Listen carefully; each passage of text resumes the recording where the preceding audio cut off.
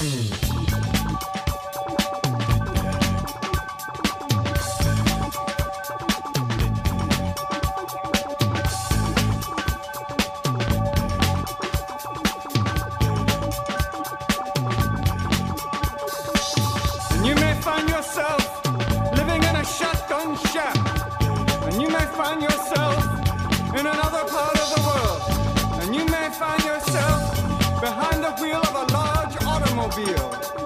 you may find yourself in a beautiful house with a beautiful wife. And you may ask yourself, well, how did I get here? Letting the days go by, let the water hold me down. Letting the days go by, water flowing underground into the blue again after the money's gone. Hey, how's it going, everybody? This is Chris. Welcome to episode 38 of X-Lapsed, and well, full disclosure, this might be a cranky episode because the book we're covering is kind of all over the place, in my opinion.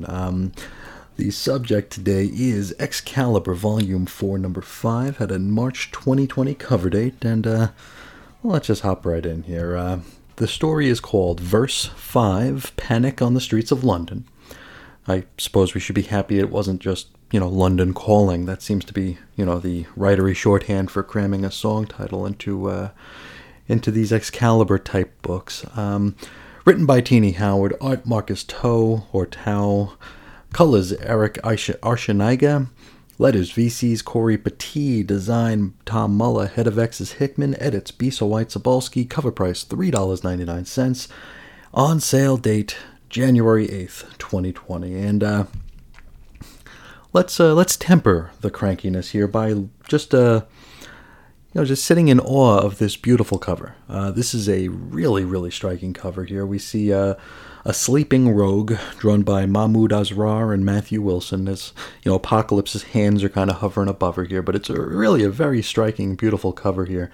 It's probably right up there with that really awesome Jean Grey cover we saw in X-Force number 3. Just wonderfully striking here. Makes you want to read, makes you want to open it up and see what's inside, which I guess could be a good or bad thing, depending on your mileage. So let's do it. We cracked this thing open. We got our roll call. We've got Gambit, Rogue, Richter, Jubilee, Betsy Britton, Pete Wisdom, and A. And we open with Gambit still falling in the underground. If you remember last issue, he kind of fell off that cliff when those druids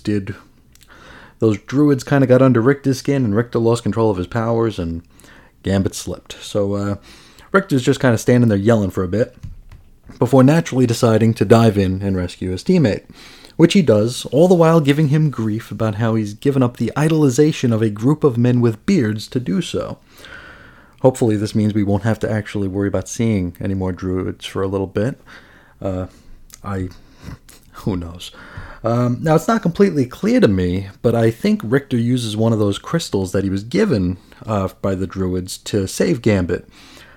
I'm not sure how it works, or even what the goal was supposed to be here, but it looks like everything's okay. I don't understand. These panels could be... I could find out that these panels were put in upside down and reversed, and it would have made just about as much sense to me here. The action is kind of... I haven't the foggiest idea.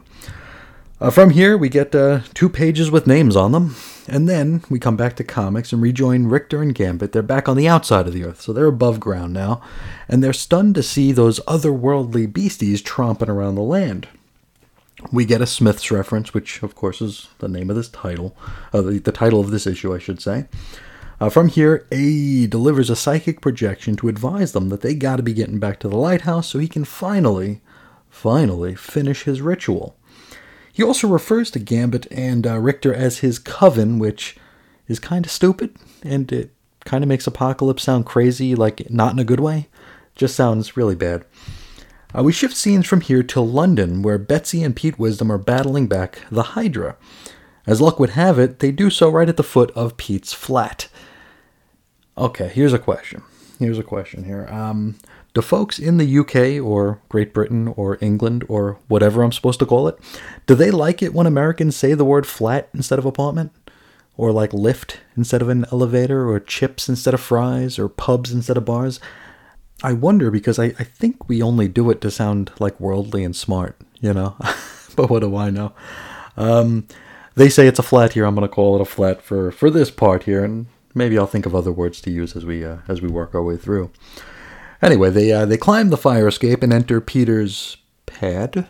Now, are they just leaving the dragon to incinerate the rest of the Londoners here, or is this Hydra only hungry for witch breeds? It's not made clear, but ducking into Pete's place seems, I don't know, like counterproductive and maybe irresponsible for, the living embodiment of Great Britain in Betsy here. Though, I guess, if not for this one-page aside, how would we ever get Pete Wisdom awkwardly and aggressively flirting with Betsy? We find out here that Pete's got to stay behind because one of the gaggle of high-powered shadow agencies he works for needs him or something. Kind of begs the question why he even bothered to show up in the first place, doesn't it? I mean, he hasn't done a whole heck of a lot. He went with Betsy to meet with those two clowns last issue, but that's about it. I suppose maybe it's just the fact that, the book is called Excalibur, and anybody who writes Excalibur wants to write Warren Ellis characters, so ipso facto, we got Pete Wisdom.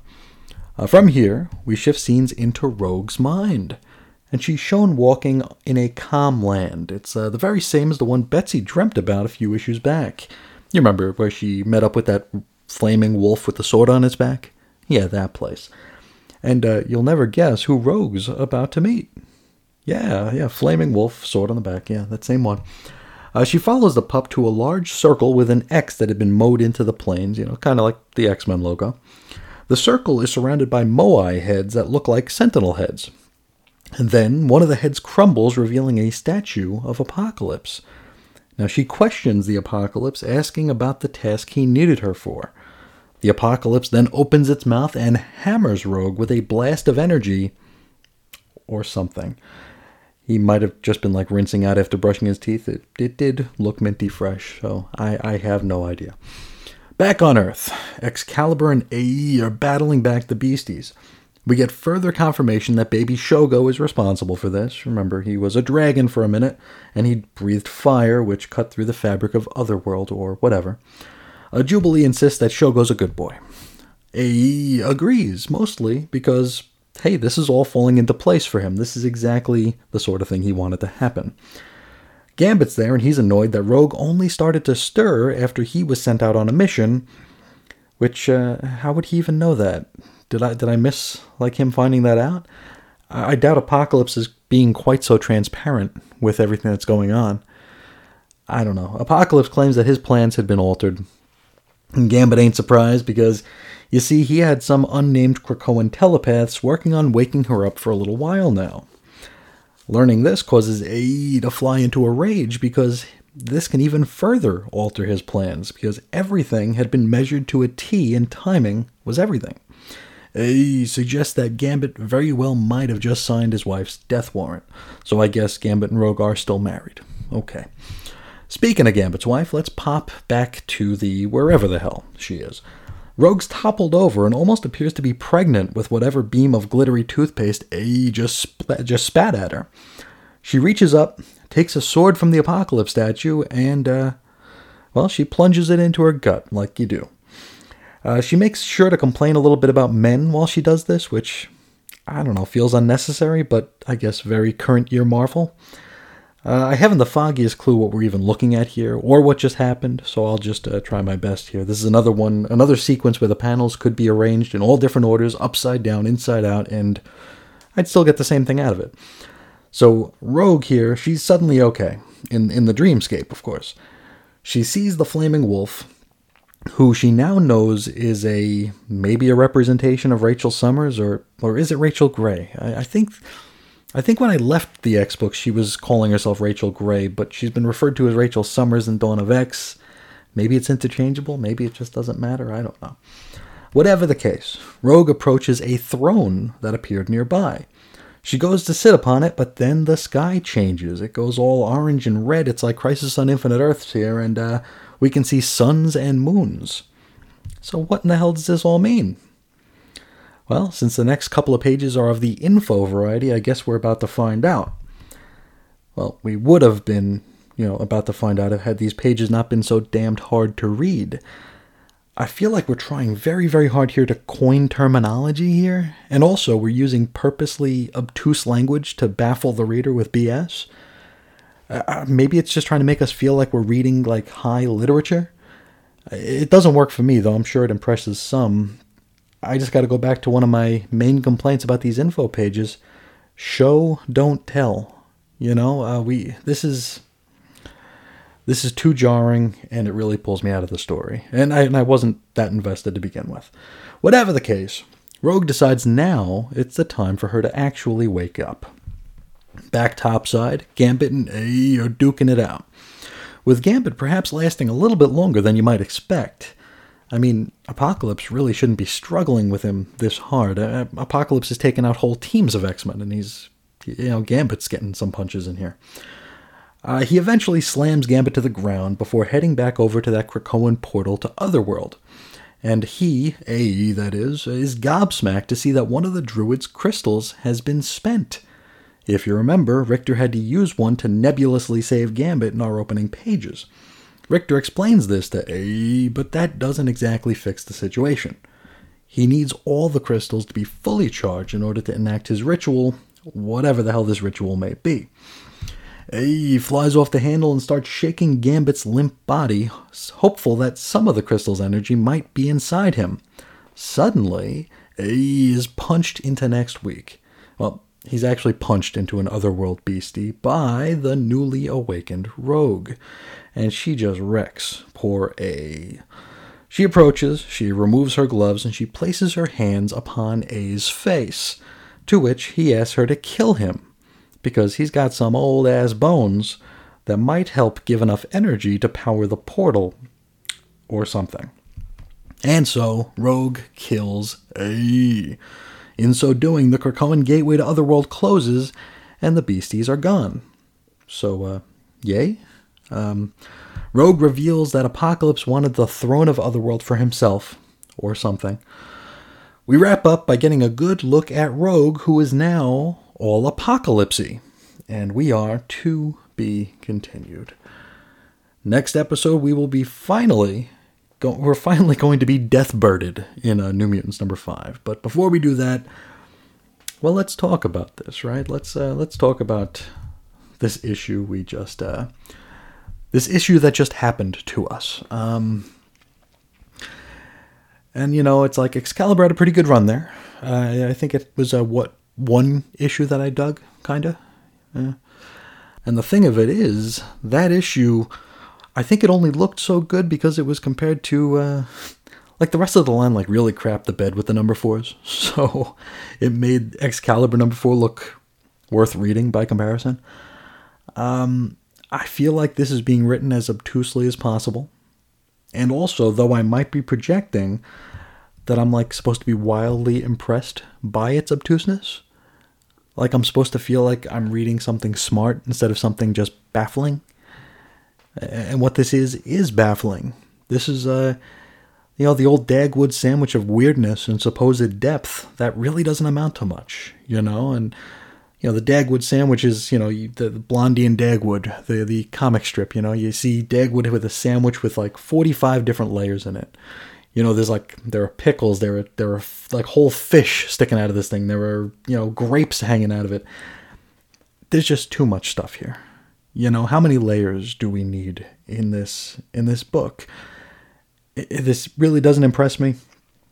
And honestly, if I weren't a completely sick in the head completionist, and if I wasn't trying to make this an all-inclusive series, I'd be dropping this one.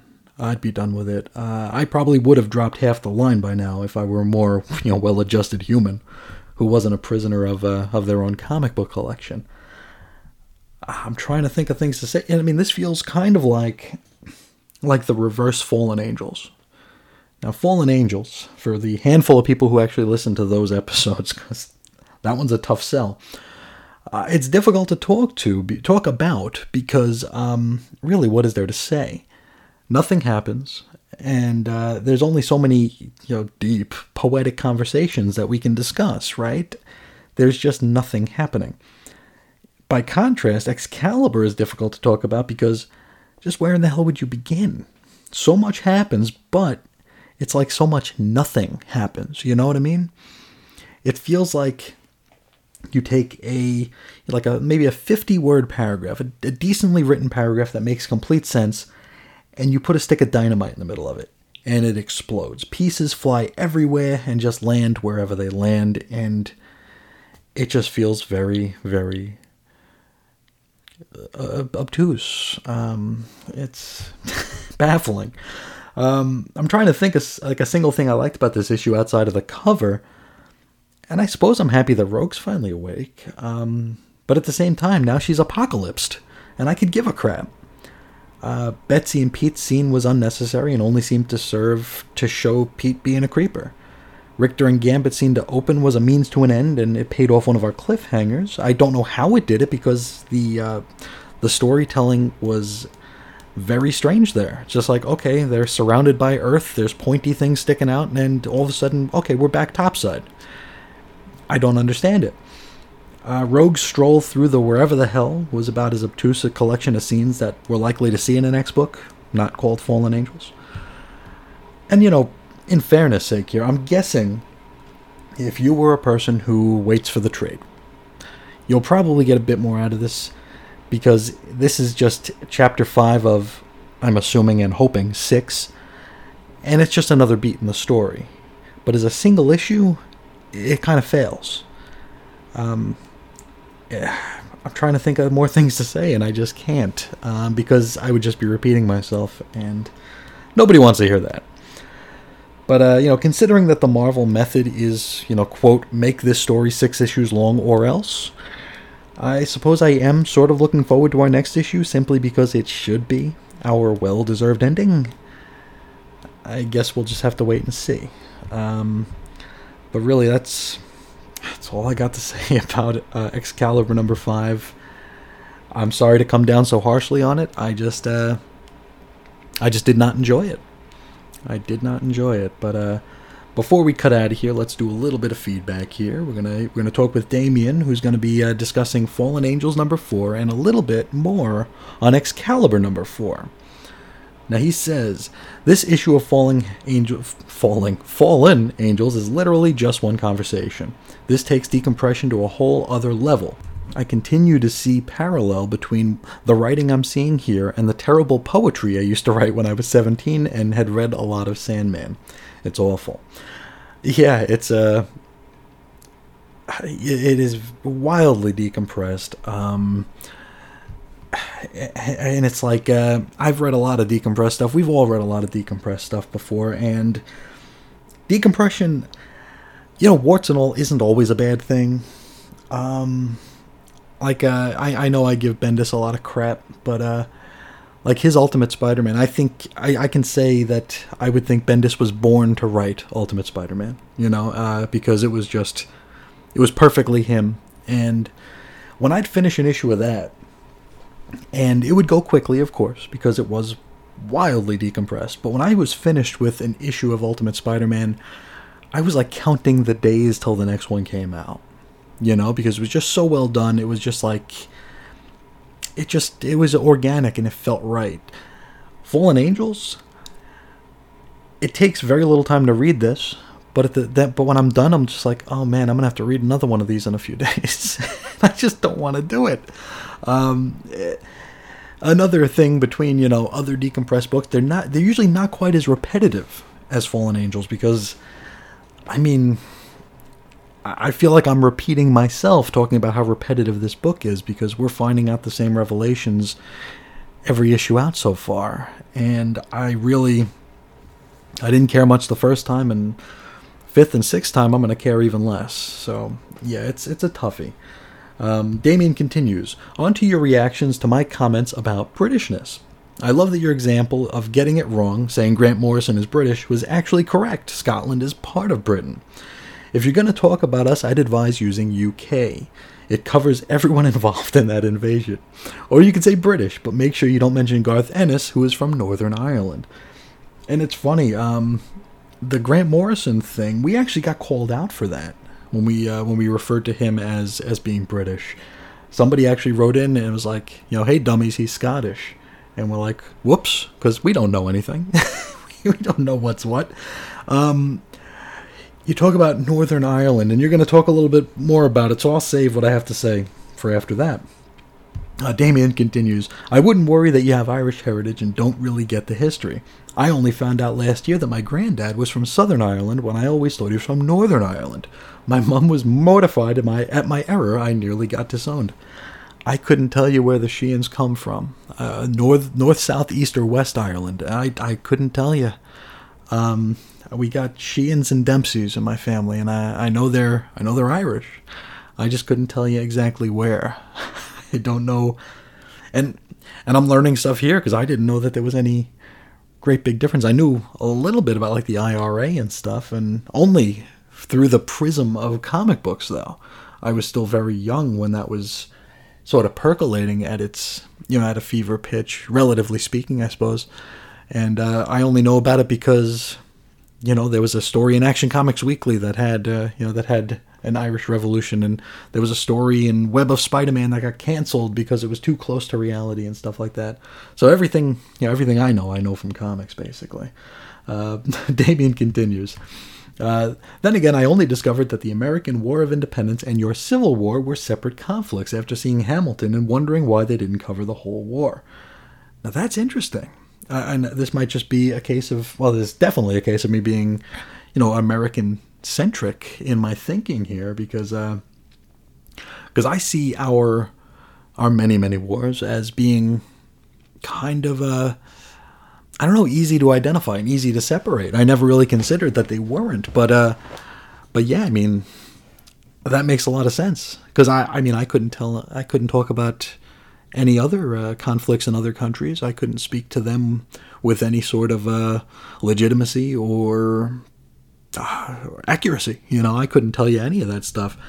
It's funny because one of the things me and my wife were watching an episode of Saved by the Bell, because we were just killing time in the middle of the day, and we have some shows that we watch late in the evening, like Breaking Bad and Better Call Saul or whatever, but we don't like watching those in the daytime, so we were trying to just kill some time, so we put on some Saved by the Bell, and they were studying for a test where they needed to know dates, and which war was this, what battle was this, when did this person become president or royalty, what year, And I remember how much that screwed me up growing up, because I was so terrified of going to high school, because all that was in my head was that I was going to have to learn all these dates. And of course, you get to high school and nobody cares about dates. I mean, you have some dates, of course, but it's never like it is on TV, where it's like you need to know exact dates for every single thing. It's funny. Don't know why that came. Oh, I do know why that came to mind, but I just thought that was an interesting thing that just went through my mind the other day, and here we are talking about it on the show. And now we wrap up with Damien saying, as you say, they probably know they used the wrong leader. They used the Queen. But in a world where there are druids hanging on every street corner, they thought they could get away with it. And that's true. That's true. I mentioned this, I think, several episodes ago, where I was talking about the friends I had in high school who were really, really into anime. And they really thought that everything they saw in an anime was going to be like on every street corner in Japan, but not like just advertisements for stuff, but like real stuff from anime. And it's funny because it's just it's so easy to distill a culture and use the pop culture trappings of a culture. And it makes me wonder what people think about Americans more, because I mentioned that in anime and manga, they usually show us more like cowboys, and I guess like pretty much everywhere else they show us as being wildly overweight and sweaty.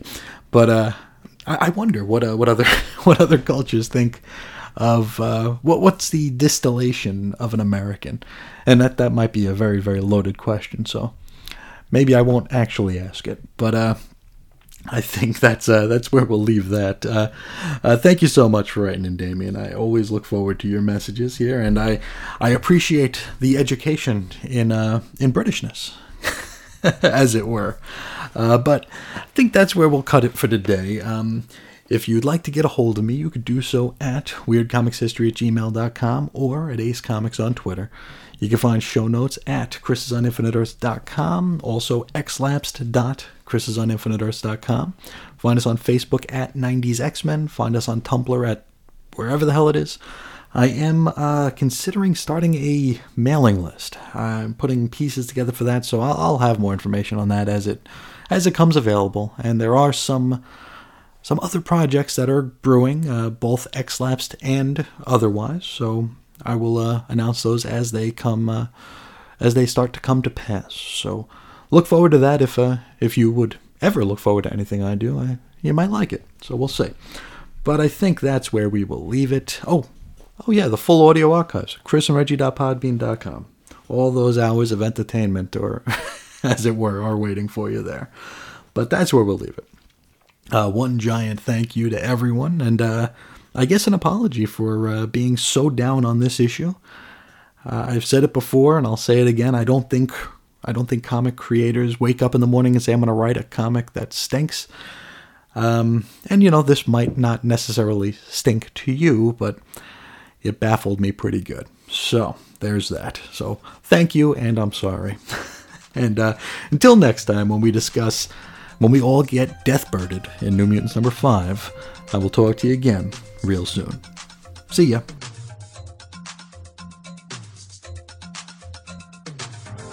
No more running down the wrong road. Dancing